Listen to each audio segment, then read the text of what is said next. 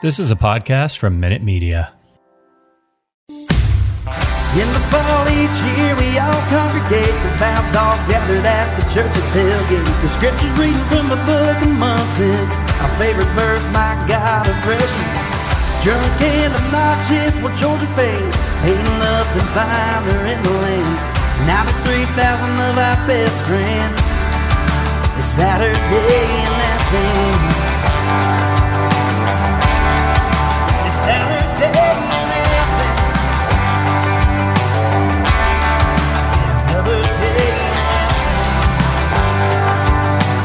Welcome to the Saturday in Athens podcast. We're a Georgia Bulldogs show by Dogs fans for Dogs fans. I'm your host, Herschel Gurley, joined as always by my co-host, Boss Dog. And Boss, as we sit here and chat right now, your Georgia Bulldogs are the number one team in the country. How does that hit you here on this Sunday afternoon? It is a wonderful, wonderful feeling. And this will be the first time since 2008 that the Dogs are number one in the country in either the AP or the coaches poll. They're already number one in the coaches poll. The AP poll hasn't been released as we're taping this, but for all intents and purposes, they are going to be number one in that unless something just ridiculous happens, but we don't expect that to. They were number one in the college football playoff ranking, but they were not number one in the AP or coaches poll that year. So, which was really weird, but it's great to be a dog. Yeah. And obviously the reason they're number one is because Alabama lost in College Station yesterday, which if you listened to our preview show last week was a big time shock to your favorite co-host who thought Alabama was just going to go in there and walk the dog on them. I'm still a little shocked about it, but that's college football. College football was drunk yesterday. It was a wild, wild day. Like Texas-Oklahoma game, Red River Shootout was insane. That Arkansas-Ole Miss game was insane. I mean, there were just multiple bananas games. I even think you throw LSU-Kentucky into that mix, right? Like, I think you and I both thought, as we talked about on the preview episode, it was a bad matchup for LSU. We thought Kentucky would cover and win. I don't think either one of us thought Kentucky was going to win by 3 touchdowns. And it wasn't just that they won by 3 touchdowns. They dominated by 3 touchdowns. They were up by 3 touchdowns pretty much the entire game. They controlled that from start to finish. There was never any doubt who was going to win that game. Yeah, and so it's gonna, and we'll see where they end up in the AP poll. They were 11th in the coaches poll, which I think was kind of a crock. But I think Kentucky may sneak into the top 10 in the AP, which will set up a top 10 matchup between the Hedges next weekend between the number one team in the country, your Georgia Bulldogs, and the out of nowhere undefeated Kentucky Wildcats. I think the speculation is that game day will be in the house. That has not been announced as of the time we're taping, but that's our expectation, is that will most likely happen. It's the only top 10 matchup in the country next week. And did we look too, is that going to be the only rank on rank matchup next week, or is there one more? I guess Arkansas and who do they play next week? Auburn. Oh, Auburn will probably drop out, I would think. Let's see where they are in the coaches poll. If they, yeah, looks like they're out. They're out of the coaches poll. So, yeah, they're the last. And they're the last team out. Is Texas in the top 25? Did they stay? Let's see. No, they're out as well. Yeah, because whoever they play, I think they play Oklahoma State, which would have been another correct. Top 25 matchup. So this will be the only top 25 matchup, unless somebody else snuck in that I don't remember. Yeah, I don't think they have much choice. I think it's the no-brainer. You have to go there. I mean, essentially, Kentucky is Arkansas from 2 weeks ago. They are now the feel-good story in a lot of ways of college football. Mark Stoops has got that ball team playing great. You got kind of a quirky quarterback in Will Levis, who post-game last night posted a social video of him just chomping on a banana with the skin on, right on brand, which made me laugh out loud. It's just kind of wild. And you texted me. I hadn't looked, but you texted me the first line came out, and Georgia's a 24.5 favorite. Is that right? Yes. That's a big number, homie. That's a big number. What do you think on that? What's your initial thought on that? I'm not trying to give away your pick for the week, but you comfortable with that number, or do you think that's too high? I think it's too high. That's my initial thought. The offensive line for Kentucky is really good. And yeah, they are. But it's strength on strength. Our defensive line is really good. I want to do a little bit more deep dive. I mean, I literally have looked at it 20 minutes ago, so I need to think about it some more. But my initial thought is that that's really high. But I think the last 2 times that they've put out these spreads against Auburn and Arkansas, they've had them a little bit lower, even though the media thought that it was a little high originally, and then Georgia's beat the doors off of them. So I think that now they're going the other way, trying to overcompensate a little bit. My thought when I saw it is Kentucky has the ability, if they play really, really well, to keep that spread tighter than I think Vegas thinks it's going to be. And I think that's just because what they want to do is control the clock and run the football. But the flip side of that is Kentucky has to run the football. And nobody has run the football against this Georgia defense. And in all honesty, I don't foresee Kentucky being able to do it either, which means the only way you stay on the field as an offense is through your quarterback play and in the air. And do we think Will Levis can do that? I don't know, man. I really don't. Look, you say what you want about Bo Nix, and he's obviously just a firecracker. Like, you live with the sword, die by the sword with him. I mean, he's a hot mess watching him. But he was mobile enough yesterday to keep some plays alive. And what did they end up throwing for yesterday? 276 or something like that? I mean, they moved the football more than anybody else has, I thought. He had a better day than I expected him to. Yeah, and I'll tell you, well, we put him on the ground 4 times yesterday, had 4 sacks, and it felt like it could have been like 8. But, man, he did a really nice job of evading pressure and getting rid of the ball. But I think that's the type of quarterback you got to have to combat this Georgia defense. And if you look at the schedule the rest of the way, I don't know that there is a guy like that can kind of play off schedule. I mean, look, I know Emory Jones is mobile, but I don't know that he's really an off-schedule quarterback. Maybe Hendon Hooker? I mean, what do you think? You think Hendon Hooker give him any problems or no? I mean, other than highlights to really pay attention, I haven't watched Tennessee once this year in a game just because, I mean, they haven't had a matchup that's really concerned me yet. But he seems more of a stretch the field type quarterback from the highlights. I think he's going to be under duress enough that he's not going to have time to set his feet. That's really going to worry me that much. I could be completely wrong, but that's how I feel right now. Yeah, I just think, and they've done this each game, Georgia has dictated the flow of the game every single game. And I think they will continue to do that. I don't foresee them not being the driver of what the tempo and game plan is. I think that's part of their MO each week is to come out and go, look, we're just going to impose our will and do what we choose to do. And the other team will follow suit. I think they showed that yesterday. I want to talk about this because it was a big, big, big time takeaway for me. I thought Todd Monken probably had the best play calling game of his 18-month Georgia career yesterday. I thought he was magnificent all day. What do you think? He kept their defense off balance the entire game.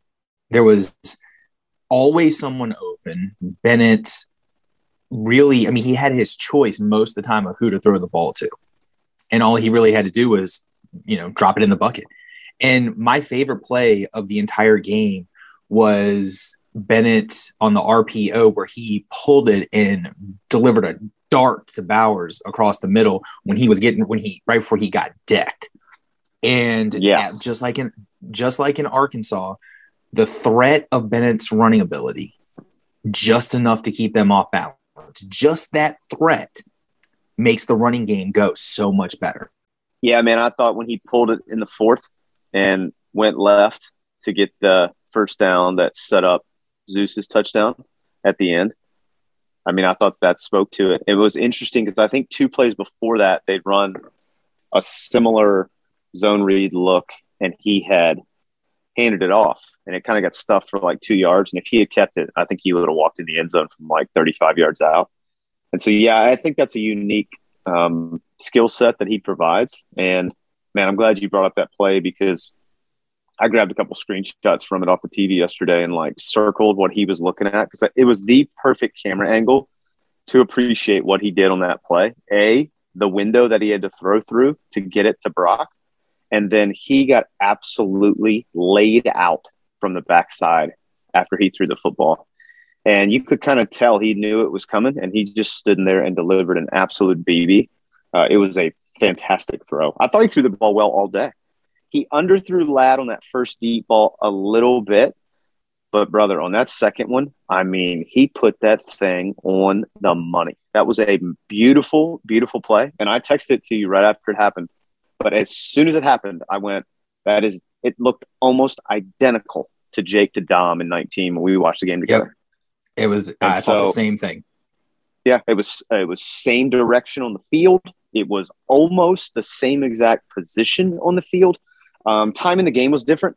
You know, I thought the big thing about Jake to Dom in 19 was that kind of led things off, right? That was the first scoring play of the game. And I thought it loosened things up a little bit from the Georgia side. But this one, you know, it was still 17-3. I mean, the game was in doubt, and it was kind of it's over. Y'all can just start going home now because up 3 touchdowns, it ain't happening for y'all today.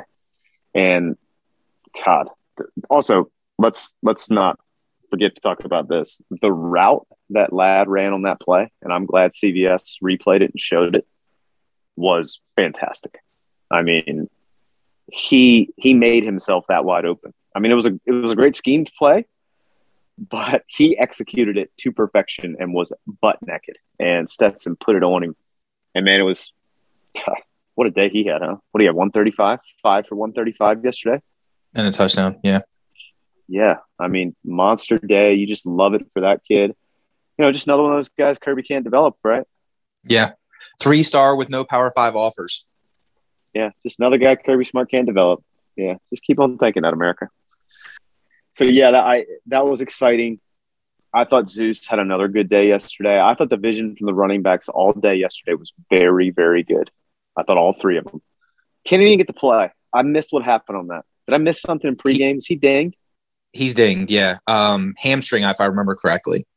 Yeah, so speaking of injuries, and I think this is important to talk about because I think it just continues this narrative down the road about this team and how they are up and down the roster. But, boy, man, next man up mentality, right? So Chris Smith goes out in the first quarter, which Chris Smith has played magnificently all season long. And you're thinking, oh, man, like we don't want to lose him, especially with the way Bo Nix can get things off schedule and maybe burn us over the top. And then shortly after that, Jamari Salyer goes down, who's had a phenomenal season, hasn't given up a sack in his career. Is that right? Or just this season? In his career, right? He has 0 sacks given up in his career as left tackle. I believe that's correct. Yes. I know it's this season. I believe it's in his career. But I know for a fact it is this season. Yeah, so you're going, gee, man, left tackle is going out. And also one of our better interior linemen, if they choose to make a switch, that kind of freaks you out. And then what happens, man? Roderick Jones comes in and was absolutely mauling people yesterday. I thought he played fantastic. And then, you know, Johnny on the spot, Daniel Jackson, just continuing his Cinderella story this year, plays another really solid football game. And then a guy who's been at the Star all year that you and I have talked about since game 1, Latavius Brenny, I mean, once again, just stand up. Like he is having a fantastic season. So, man, this team is just so locked in and together. And I think if you were to ask, you know, who's the one guy they can't live without? And I think the beauty of this team is I don't know if there really is one. I think even if you lost a big-time contributor, like, dude, let's say JD got hurt. God forbid. Let's say JD got hurt. You telling me that Devontae Wyatt and that crew of D linemen, I mean, Zion Logue had another sack yesterday. Like, they're just – everybody is ready to roll. And I don't know, man. They just seem so locked in. And I thought yesterday was just another example to put into the evidence sheet of them being next man up, and whoever's in there is going to get the job done. And you can just tell they believe that in the way they play. So I was fired up, man. Also thought a little bit of adversity yesterday, right? Going on the road, tough environment, get down 3-0 early. Auburn has a pretty sustained drive to open the game. I thought Bobo, as he normally does, had a really good scripted open and drive there. So, yeah, I thought they responded really, really well. How about your boy Nakobe on that pick? I love Nakobe. Like, if he is not a first-round pick, I will be shocked. And I know he's a little on the smaller side, but I don't care. He just makes plays. You don't have to be 6'3", 245 to, 250 to play linebacker in the NFL anymore. Speed matters, and he's got it in spades. And, I mean, he's always around the ball. No matter what, he's just there. It's not just him. It's Tyndall, Walker. It's all of them. They're always right there. And I love the fact that another play that, could have just made it to, like, you go back to last year and Nolan Smith has the stupid personal foul penalty on the first drive. And last year, that takes Nolan Smith mentally out of the game pretty much regularly. Not that he'll still play, but mentally he's checked. Not that he's checked out. He can't recover mentally from that. And not just him, a lot of the players can't, but this year, like you said, the team is so locked in. He sits out, I think, a drive, maybe two. He comes back in and you notice him right away. Like, he's right back in engaged with the teammates. He didn't make a play, but he's right back there congratulating his teammates when they make a play. It's just, even on the sideline, he's right there engaged. Like, there's none of this. There is no me. Like, it was always the shirt from a couple of years ago was big team, little me. But this year it's, you see it a lot more than you have in years past. It's just, this team is different. Yeah, I wholeheartedly agree with that. I think, they're driving home all season this thing about connection. And I thought the piece that Herbstreit did on game day last week really, really highlighted it. I mean, I think that's real. I don't think that's a lip service thing. I think that's real. And I think we're seeing that week to week. I'll tell you somebody that stuck out for me big time yesterday was Trayvon Walker. I mean, he obviously loves playing on the Plains. He had the game clinching sack on Bo Nix in 19. And he flashed, I thought, early and often yesterday. I mean, he was everywhere. I thought Jalen Carter had another good game yesterday. I mean, dude, it's every week. Like, how about Keeley dropping that interception? Oh, he wanted that so bad in the end zone. Oh, he did. Yeah, he did. Yeah. He was all around the ball too. Because on the non-fumble that ended up being an incomplete pass, he got the fumble. Should have been the fumble recovery. Yeah, what do you think on that? I thought because they slow-moed it, it looked more like a pass. But I think if you watched it in real time, I think the passing motion was more of him getting hit, which made to me, it felt more like a fumble. Like, I didn't think there was enough to overturn the call on the field, I guess was my point on it. I think you can make an argument one way or the other about it actually being a pass or not. But I think given that the call on the field was a fumble, I didn't see anything on video to go, well, that was absolutely an attempted pass. If you go by the letter of the law, of the rule, his arm was technically moving forward because he flicked his wrist right at the end, right before he hits the ground. So technically, in my opinion, based off the way that is, it should have either been a fumble, though, because he's going down and he's in the grasp of two players. He's going down and he's basically horizontal to the ground as this happens. Or it should have been his sack, one of the two. I don't really agree with changing it to intentional grounding. I don't think it was an incomplete pass because of the fact that he was in the grasp. Like, it's not like he was wrapped around the leg being twisted and threw it away. Like, it's not like that. Yeah, so that was an interesting one to me. I thought that obviously they did what they had to do and made the stop there and hold them to the field goal, which I thought was big. Because I think it changes the vibe a little bit if they go in and score a touchdown there. Also, breaking news while we're here on the podcast, they just made the official announcement that game day will be in Athens. So that is official. They also announced that SEC Network and SEC Nation will also be in Athens on Saturday. So both pregame shows on the ESPN family networks will be in Athens on Saturday, which I wonder where one will set up, because you got to figure game day is going to be back on Myers Quad, I would think. So then where do you think SEC Network posts up? I have no idea. Dude, you know where I would put one of them? And I've never understood why they don't do it, is on Hurdy. I'd put it right at Hurdy Field with the fountain in the background, or even the bell tower in the background, Chapel Bell Tower. I just think that'd be a cool backdrop. And it's a totally different location on campus from Myers. So is it possible that they couldn't get the fans on there? Is that possibly a reason they don't? Oh, you mean like have enough space to fit everybody? Yeah, that's a good point. Yeah, because it would be way tighter from a – that's the thing about Myers is how they set it up. There's plenty of space to kind of plug people in. I mean, it is kind of tighter, I guess. But, yeah, I guess it would be a bigger space than Hurdy. Because they could just do it on North Campus on the front side with the arch in the background or something. I don't know. It'll be interesting to see where one sets up, where the other one sets up. But yeah, man, they're gonna have the whole boat there. Ton of stuff happening, which I think it's justified. It's gonna be a monster matchup. It's 3:30 game of the week on CBS. Kentucky is becoming Cinderella story of the season. So yeah, it's gonna be wild. Something else I want to talk to you about the game yesterday. Would you hear Bo Nick's post game pissing and moaning about the referees? Which made me just laugh out loud. I think I texted you this, or if I didn't, I put it in our group text with you and Chris. I actually gained respect for Knicks during the game yesterday, during the game. And then I saw his post-game press conference. I was like, well, that just went out the window. Yeah. Especially after the calls that they've gotten this season. I mean, they don't beat Georgia State without that phantom catch. I don't know if you saw it, to the tight end, where it goes straight through his hands and hits the ground.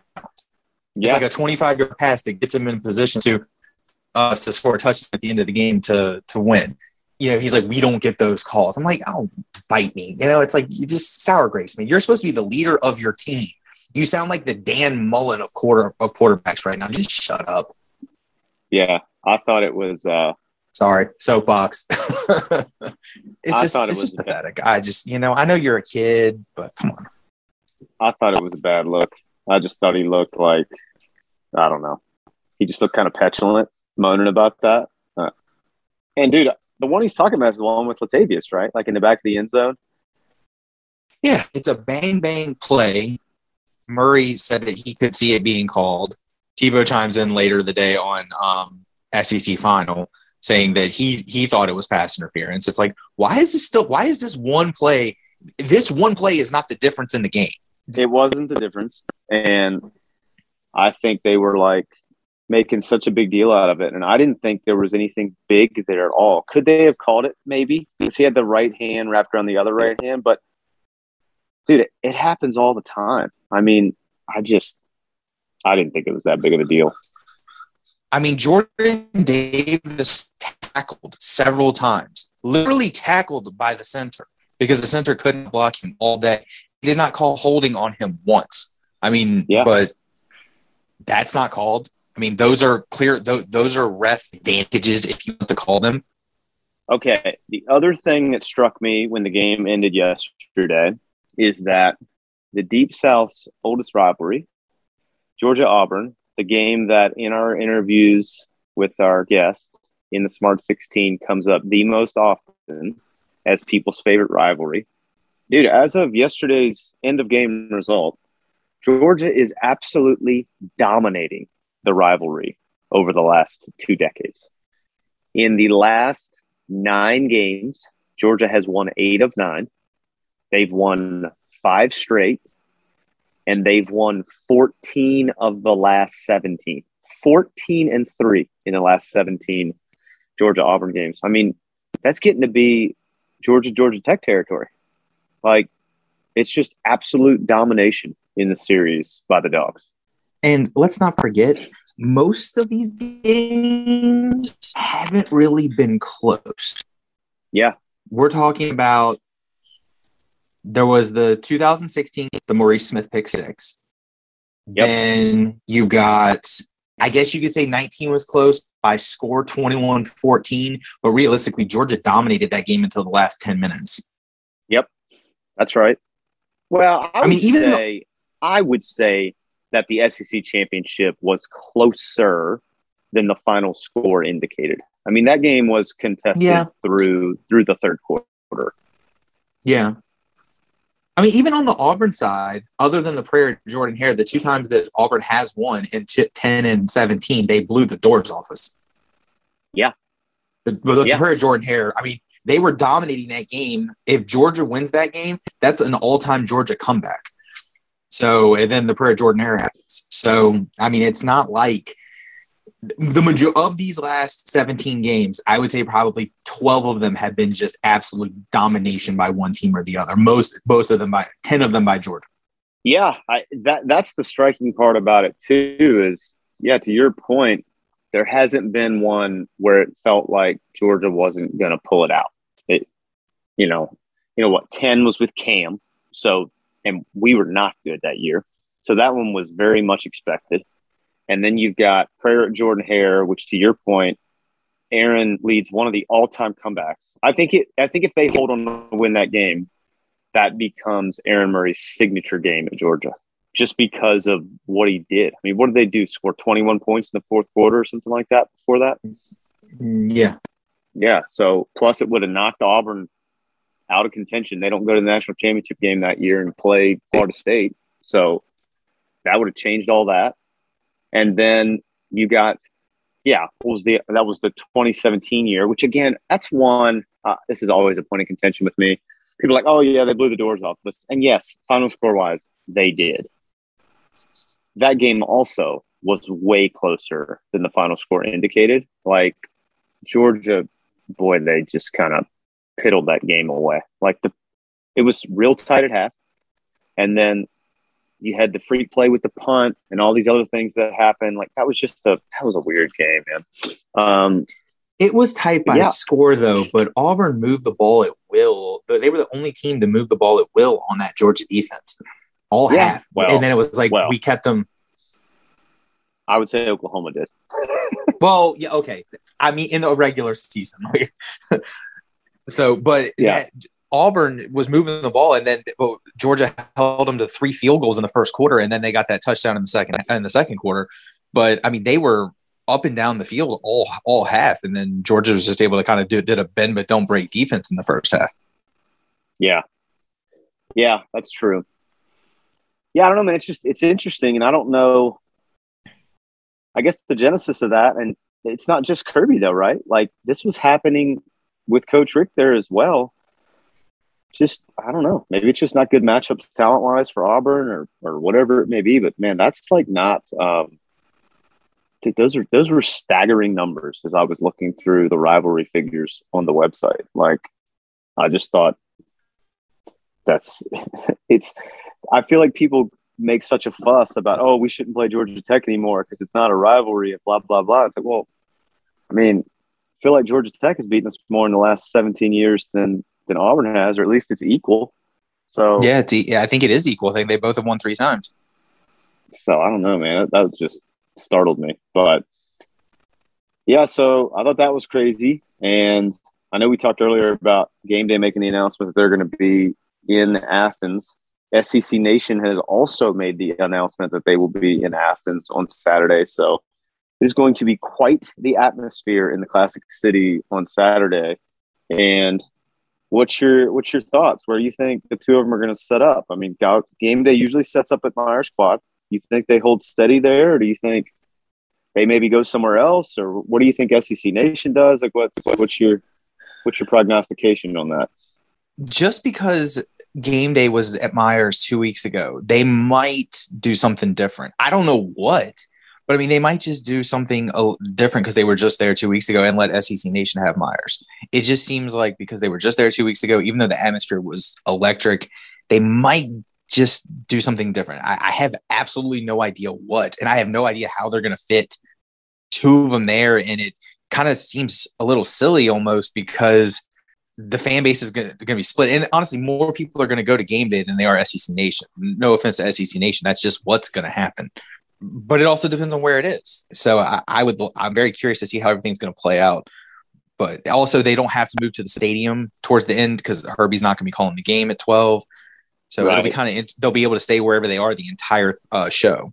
Yeah, I think it's going to be just a wild dynamic. I mean, you would think just from a logistics perspective, they're going to try and set them up at completely different areas on the campus so that you really can have kind of two separate epicenters of energy where, like the couple times I've been to game day in Athens, dude, Myers gets pretty crowded. Like they're like, it's kind of hard to move around. You can't get super close to the stage if you don't get there really early.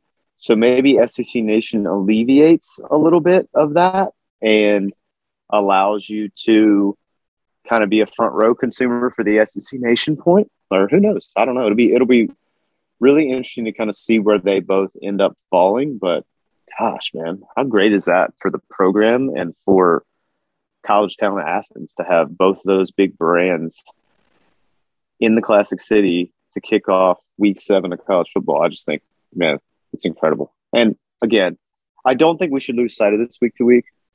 Brother, this has been a magical ride so far. Like, I don't want people to take that for granted. Like, oh yeah, this is what we should be doing. Like, dude, live in this. Like, live in this joy right now. This is a really, really awesome time to be a Dogs fan, regardless what happens down the road or whatever, right? But these first 7 weeks, they've been fun, man. Like a lot of fun, like 17 fun.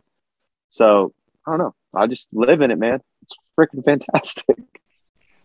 I'm curious to see if it's ever been done where game day and SEC Nation were at the same site for the same game, if that's ever happened before. I'm so glad you bring that up. You teed me up without even knowing that you were going to tee me up, because when they made the announcement shortly after that, I think he's like one of the head PR guys at ESPN, or maybe he only oversees one of the verticals or something like that. But this guy, Bill Hoffmeyer, I follow him on Twitter because he tweets about stuff like this. But he tweeted out, this Saturday, ESPN's College Game Day and SEC Network's SEC Nation will originate from the same regular season game for just the third time ever. So I wonder if – so he's got a little article here. Let's see if it lays out where they were before. And I wonder if they count – my assumption is that's third time on campus. Okay. I would assume SEC Championship. Yeah, I'm pretty sure they're both at the SEC Championship every year. So I'd have to think it's on campus. Yeah, it doesn't say in the article who the other two are, but that would be a fun fact. Maybe we'll do some research on that. Oh, no. Here we go. Got it. Following LSU versus Alabama in Tuscaloosa in 2019. Ooh, and okay. Makes sense. Florida, Georgia in Jacksonville in 2018. That was the Jake Fromm rebound game after the LSU debacle. Both of those make sense. Yeah. So that's cool. That's a cool fact. Yeah, I like that. Yeah, it's funny.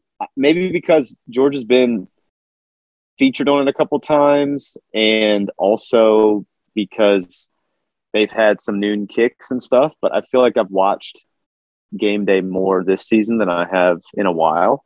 Maybe some of that's just been my fortuitousness with my kids' sports schedules this year. I've just been home, so I've been able to watch it. But I've enjoyed it, man. I think they've done a good job telling some cool stories this year and doing some good features. And I've liked how they've integrated David Pollock this year. And I don't know, it's still tough for me with Desmond. He's tough. He's a tough watch for me. But I will say this. Definitely is a homer. Credit where credit's due. Credit where credit's due, Desmond. You had a elite tie knot and pocket silk fold Saturday at the State Fair. I mean, he looked fantastic. So shout out to him for that. I was real pleased with his knot and his dimple and his pockets silk. He did good job. Also, did you see Sark's suit yesterday before the game? Oh my God. What a suit. I mean, what a suit. I mean, look, they didn't come out on top in the ball game, but they should have, just based on his pregame outfit choice. I mean, did you hear who he gave credit to? Who did he say? He gave credit to his wife. He's like, my wife makes some good fashion choices. Yeah, that's a smart man. He always recruiting, baby. Always recruiting. Even still recruiting the wife. I'm here for that. Yeah, I like that. Well, we got an exciting preview guest this week. We got Rennie Kern coming on the show to preview with us. So be Rennie's first time on the show as a guest picker. We had Rennie on to tell his Georgia story, which was awesome. I thought one of the more enjoyable ones. And Rennie's got a lot of exciting stuff going on. So I'm interested to hear his picks. Not a great week for you and your boy this week. We did not fare so well. 4 and 6, both of us. We were both 4 and 6. Yeah, that's tough. That late Oklahoma cover really, it's just kind of stuck in my craw a little bit. Especially when you think they're going for the field goal. I know. And then I thought, oh yeah, this is gonna be great. Still gonna get a cover here. It's gonna be fantastic. And then nope. It's just gonna bust that spread for us. So yeah, that was tough. That was real tough. All right, brother. Well, that was about all I had today. You got anything else you want to shoot the breeze about as it pertains to the Dogs, or any closing thoughts or anything? Or you just kind of on the countdown now to big time, didn't think it would happen, top 15 matchup with the Wildcats? No, on to Kentucky. Ready to bookmark some tweets from Kentucky fans like I have every week for all these other fan bases that just Dogs haven't played anybody. Keep listening to it. Regurgitating it back to them after we, dollywop them. Yep. Boy, it has been a lot of people running their mouths. They just keep on running their mouth. Don't bother me one bit. Just keep not at all. Flapping your lips. Yep. All right, brother. Well, I will. We'll be back on with the preview episode with Rennie. And until then, go Dogs, sick 'em. Go Dogs. Georgia's better now.